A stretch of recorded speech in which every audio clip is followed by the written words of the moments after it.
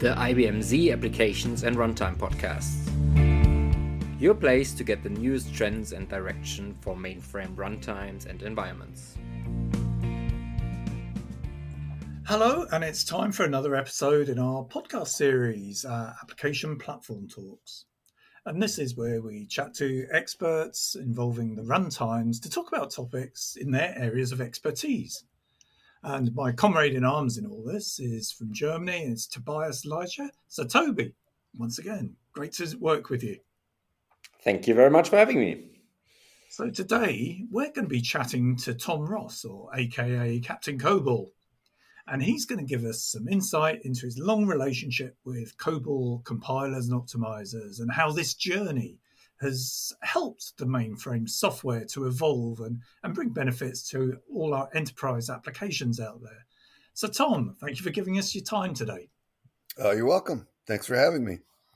So, first of all, there's a bit of housekeeping. This recording will be made available and held at ibm.biz/Z podcasts. If you go there, you'll find a lot more podcasts all relating to IBM Z in the application development area or the DevOps area. So to kick off, Captain, before we go into what you're currently working with, let's hear a little bit about Tom and how you came to be involved with mainframe computers a while ago. All right. Well, as it turns out, I accidentally took a programming course in college because I misunderstood what COMP period as an abbreviation in the schedule meant. I took a class in my freshman year that was COMP period politics, and it was fascinating comparative politics of different political systems. And then I thought I might get into engineering, so I signed up for COMP period engineering, thinking it was going to be comparative engineering, but it was, of course, computer engineering. And the one thing I knew, and this I always when I talk to young people about what are they going to do with their lives, I knew for a fact that I hated computers when I was first going to college. So that proves, and now 40 years later, I love it and still do. So I walk into this class and the teacher says, "Welcome to Computer Engineering 3A." And I thought, oh boy, I screwed up. I'm out of here. So I got up to leave, and then the professor told a joke, and she was a really nice, wonderful professor. And it was funny. And I thought, well, I might as well sit down for this if it's going to be entertaining. And she proceeded to explain the Fortran programming language. And I was a math major, and the logic was perfect. And it turns out that programming is perfect for me. So accidentally got into programming. And we were actually writing Fortran programs and using a mainframe and submitting card decks with our programs. So then I thought, well, could I actually have a career in computers, which I know I hate? So I got a internship at IBM working on mainframes again. So all my contact with computers was mainframes initially. And I did an internship, and that was great. And so, whereabouts was that internship, Tom? Was it out in the States? What was it? Say that again. Where was it? Was it out in the States? Or? Yes, it was actually at the San Jose plant site, a giant IBM. There were at one point 26,000 employees at this one site. Now there are zero. It was the that's where they invented the hard drive and developed it. And that was where our disk drive business was, the manufacturing. And so actually in my internship, I was working on Fortran programs that were used to test head and disk manufacturing, the heads that read the magnetic recording that's on the magnetic disks for disk drives. So, and now all that, we sold the business, and we don't even do that. IBM doesn't even do that anymore. But so that was my internship, and then I finished university and got a job at IBM and interviewed. I think there were like 6 different interviews, and the one for the COBOL compiler, those guys decided they wanted me and offered me a job, and so I jumped into working on the COBOL compiler, which was a learning experience for me because I thought, don't you already have a COBOL compiler? What do you need me for?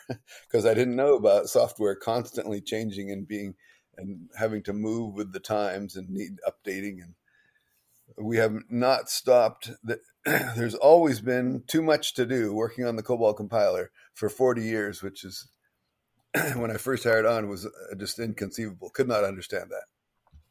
Wow. So you liked it so much that you stayed with it. Yeah. Exactly. Yeah.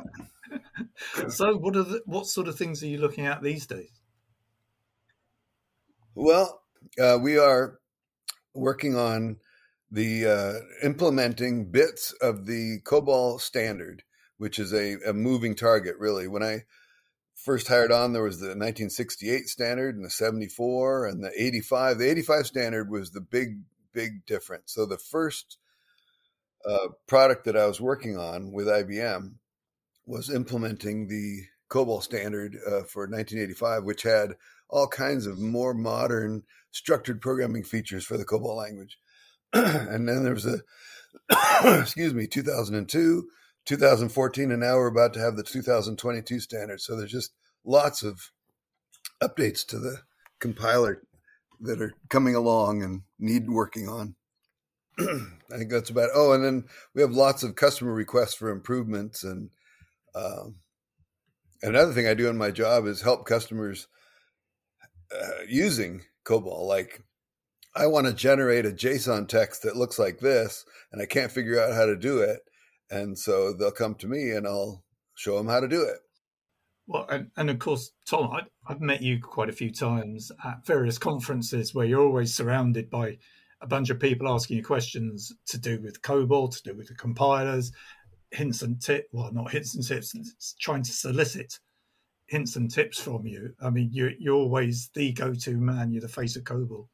Yeah, that's and I really enjoy that. I love working with clients, the users of my product, and it's really satisfying to know that when we put something new in the compiler and someone asks about it, it's great. They're actually using what I worked on, and that gives me good job satisfaction. And do you kind of get it's not exactly feedback, but do you get, I hadn't thought of using it in that way? It's very interesting hearing you saying you've approached it that way, or I might have approached it this way, but hey, actually your method may be better. Yeah, it's a constant learning experience. I learn sometimes how to use COBOL from my users because, of course, they're doing it all day long, and I write COBOL programs when I'm testing the compiler, but these folks they're only doing COBOL all day long. I'm often using the IBM internal language that the compiler is written in. So I can learn from them and they can learn from me. And on the topic of customers bugging me or whatever, whenever I finish a presentation like you were saying, at a conference, I do get swamped with all these people who want to talk to me. I used to put my email address on my presentations, but I couldn't handle the amount of email that I was getting from that. So I don't do that anymore. I actually have to be a little bit anonymous just to survive. I get so many emails anyway from outside of IBM that I can barely keep up. So, and may I congratulate you on the very apt off-the-cuff bugging you reference there that you came up with. Yeah. But yeah, it's kind of like bugging me, but I love it. So it's great. And I think, Tom, one thing that you also do is like helping customers to migrate. And maybe a thing that the one or the other person may be wondering is, so if you just migrate and it's just another compiler, and you already said there was already a compiler a long time ago. So why do you need to actually migrate, and what is changing there for the customers? Yeah, that's a very good question. And the sad thing is that a lot of customers don't know to ask that question, and they just start into it and they say, okay, I have a new COBOL compiler, this third generation COBOL compiler that can make my programs run way faster. I'm just going to recompile and go with it. And then sometimes they actually get the wrong answer out of the program. It doesn't do what it did before. And so we call that a failed migration. I recompile and run and it doesn't work, and now I'm unhappy. And so they ask, why is that? What happened? It's the same COBOL program. Well, you have to understand a little bit low-level stuff, that a COBOL compiler's job is to generate machine instructions to do the work that I'm telling it to do with my COBOL source program. And in Z, we have a very dynamic hardware group adding new instructions to the hardware all the time. And one of the features they added is, I consider it that they added it just for me, and it's called the vector packed decimal facility. Because traditionally, there's a type of instruction called packed decimal, a type of data in the mainframe. And for 50 years, math has been done in packed decimal instructions. And that was great for a long time. It's quite compact data, and you get good results and such. But with the faster and faster clock speeds of the hardware, it became a problem having instructions that have operands that touch memory. It's much better to do register to register operations. And so the vector packed decimal facility does that, and it can do arithmetic with up to 90% less CPU than a packed decimal instruction. So it's fantastic, but we needed a new compiler to do that, and it generates different instructions. So when you compile with the new compiler, you get a different set of instructions generated than you did with the old compiler.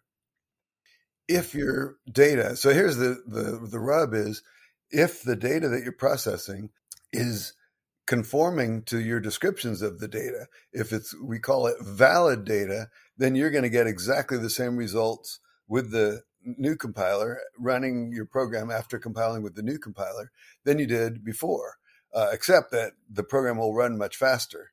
And that's what usually happens. And most customers have a very happy time migrating, and they love the results, and they get more throughput, more work done in 24 hours, and faster response time. Everybody loves performance. But some customers find out through this process that they've been processing invalid data for 30, 40 years, 20 years, whatever, a long time. And now that gets exposed when they get a different program generated for the executable for their COBOL source, and now they get different results, and it's not working the way they want it to. And it's hard to explain, first of all, why this is happening. We wanted to give our customers a performance improvement for their COBOL programs and to take advantage of the hardware, because the older compiler did not exploit the hardware. The newer compiler really does. So it's a nice thing. The hardware, customers spend lots of money on these big, shiny, fancy mainframes, and the old compiler wasn't taking advantage of the features in that hardware. The new one does, so that's great.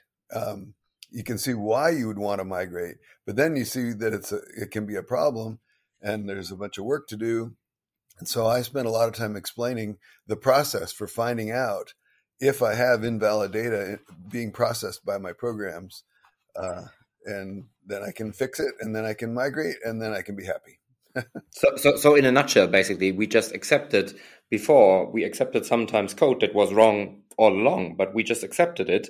And so sometimes customers have the feeling like, it always used to work. Why do you now change it? But in the end, it was always wrong, was it? Right. Yep. And often what happens is you write a program, you want it to do something, and it does what you want it to do, and you don't realize that it's not actually doing what you think it's doing, but the result is okay. And so then you promote that into production, and then you run with it for many, many years. You liked the garbage out that you got from your garbage in for years, but then now with this garbage in with the new compiler, you get different garbage out, and then you're unhappy. So I spent a lot of time explaining to customers how to get there, how to get where they want to be. And of course, I mean, another thing, Tom, there is, of course, that maybe these programs, as you said, have been written a long time ago. And actually, maybe today people don't even know how they work. So they have to spend some time to actually understand what these programs actually does. And on the good side, I mean, as I tend to sometimes be a positive realist, And this is maybe a good exercise because you don't want to run something you don't totally understand or that has been documented in a very bad way. So it is actually a very good opportunity. But of course, with the limited resources that we have, people still struggle and think like, why can't it just behave the same? So let's all try to see this as an opportunity to make our code better, because I think that is like, we are one of these few engineering practices, and I think you are a very big exception of that, because compilers always want to optimize things. But generally, our engineering practice is not about optimizing what we do. We just, once it works, we just put it in and just don't care because it's software and it should just run. But I think it is a very good attitude to regularly look at your code and maybe you sometimes wonder, oh yeah, I've learned something the last 20 years. I would do it differently today and just do it differently. And so I think that's a very good thing as well. Right. And while saying that, doing things differently, what do you think about other programming languages? I mean, you now do that for quite some time. You've seen probably a lot of languages come and go. What are your perspective on more modern languages, as people would say? And I would disagree, because COBOL is modern, as you just explained, but they have the feeling that younger things should be better. What's your take on that? Yes, that's I've heard the term management by airline magazine. These the reference to things about technology in popular publications often talk about the very latest stuff as being better. I often think of it's unfortunate when customers get infected with the COBOL is obsolete virus, is what I think of it. They start getting this idea that it's old and bad, and therefore, since it's old, we have to get rid of it, which of course is kind of silly. I always like that, if old technology is bad, then you better stop using the wheels on your car, because that's very old. Or the car itself. I mean, I'm coming from Stuttgart, and we do lots of cars, and they are 100 years old. Daimler was 100 years ago, so we should just trash them all, shouldn't we? Throw them away. But how old is the wheel? I mean, thousands, right? So, so COBOL is on the older side, although Java is no spring chicken. It's 25, 30 years old or something. But yet customers get this idea that, and they get worried about being dependent on something as old as COBOL. And they get this disease of, we've got to modernize. And to me, modernizing is using newer COBOL. But for some customers, modernizing is switching to Swift or Go or Java or something, JavaScript, whatever, and which is quite dangerous to do. Yeah, I think that the dangerous thing that you wanted to say is that COBOL actually is very good at something, and this is something you already mentioned is dealing with decimals, is it? Yes, thank you. Like in Java, for example, one of the main things, the competitor or alternative that I hear about the most to COBOL does not have the native capability to handle money with decimal arithmetic, such a basic thing. All the programming languages that I ever used before, and with COBOL had the ability to have dollars and cents or euros and cents built in. In fact, I can have money in binary or pacdecimal or external. I can have different data types to represent money in COBOL, and there is no data type in Java to represent money. There's a way to emulate it, this big decimal class that is kind of an add-on to Java to extend it, and it emulates this fixed decimal idea with floating point. And I just, for me, it's so incongruent that doesn't match. I've had customers request that in complicated arithmetic, even with fixed point decimal data items, sometimes the compiler will switch to floating point to do the work, to do the calculation. And that can get some funny rounding results. And we actually had customers request that the compiler not do this, or put out an error message when the compiler thinks it needs to switch to floating point, so that the customer could change their calculations to stay in fixed point arithmetic the whole time because they hated the idea of floating point so much. And then here comes Java, and they do everything in floating point, and yet somehow that's okay. So for me, it seems like a contradiction. But COBOL is awesome at decimal. It's the very best programming language for doing decimal arithmetic. And all of the other new ones are not good at decimal arithmetic. And yet these thousands of transactions that are people checking their account balances and moving money from savings to checking, or sending money to someone with Venmo or Zelle or something, it's a financial transaction using fixed point decimal arithmetic. And that's what people want to do all day long. And COBOL is perfect for that. And the other languages are not as good for that. Well, it's funny when you say that Tom, because I remember when in Kix we did the video showing the number of transactions in a second. And it was a big old number. And we were actually trying to work out what is the weight of a transaction along an electric wire at one point, just to sort of say, do you realize that there's a kilogram of transactions running every second because of all these financial transactions that are going through, people querying accounts, etc. And the root of all that is COBOL applications in the background, isn't it? Yes, yeah.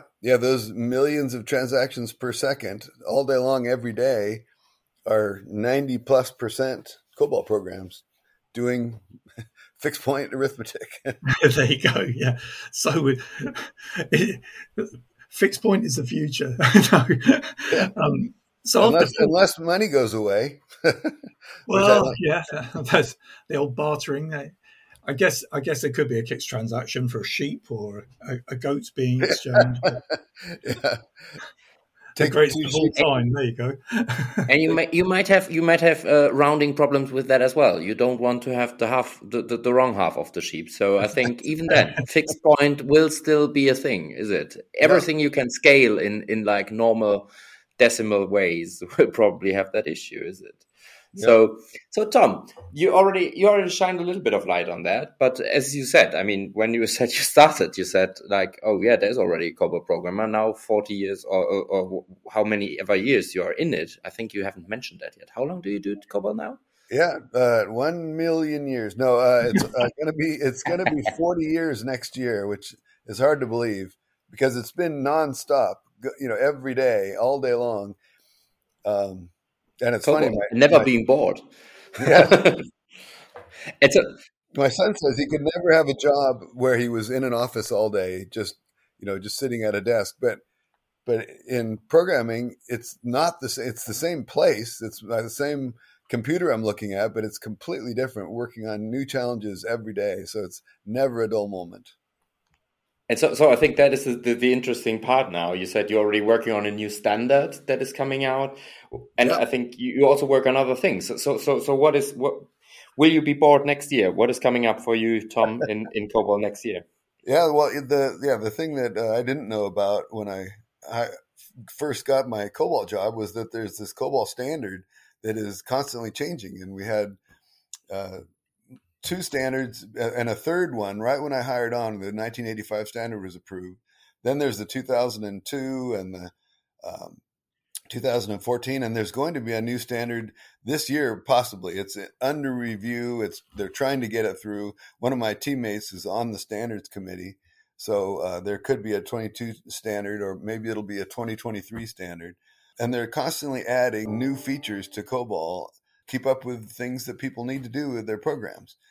And so when they change the standard, we want to be exploiting and supporting the standard. And so that's like a constant list of things to do for us in the COBOL compiler development team. And so the just implementing the standard is enough to keep us busy. But we also have customers asking us to change things that we've added in the past. Like I remember when we added XML parse back when XML was new and fancy and shiny, and now it's kind of been replaced by JSON. But we shipped XML parse, and a customer started using it within a few months. which was quite satisfying and interesting. But they said, yeah, the XML parse is great, but we need XML parse with validating against a schema. And say, okay, we'll start working on that. And so everything we do, there's somebody wants us to do it with more bells and whistles or something. So working on customer requests and COBOL standards, implementing, taking advantage of new hardware instructions that come along from the IBM hardware group. There's just a never-ending list of things to do in the COBOL product, the compiler and the runtime. And busy. And there are people like me, Tom, joined the party a little late, so don't be aware of what everything is possible. And then just ask very naive questions, and you don't even have to do anything for it because it's already there, is it? You just need to explain, people like me, what is already in there. Yes, quite often customers will come in with a request for what they think is a new feature. How are you going to? I need to be able to do this with my COBOL program. Can you add this feature? And a lot of times the answer is, it's already there. Here's how you find it. Go look at this part of the manual. It'll explain how to do what you want to do. And we don't have to ship you a change or anything. Just go ahead and use what's already there. And that's very satisfying because it's instant gratification. The customer says, I need this. And I get to say, here it is, go. And no delay. Already thought of it. Yep. Somebody else already asked the same exact thing and we did it. And here it is. Interesting talking to you, Tom, as usual. Great. Yeah. Fun talking to you guys. So thanks, Tom. I've got to say that I think comparative engineering's loss was IBM computer engineering's gain. and hopefully the lecturer's joke, her joke was not on you, but also probably not out of what was it, an airline magazine you were talking about earlier? Yeah, Management by Airline magazine. There you go, Management by Airline. So again, thanks ever so much for giving us the time to chat to us today. I hope you enjoyed it, and thank you for your insight. You're very welcome. For more IBM Z podcasts, ranging from like DevOps or AppDev or any of the application platforms, please check out https://ibm.biz/podcasts. So from Nick, Toby and Tom, it's goodbye today, and we'll see you at our next podcast. Cheers. Thanks, guys.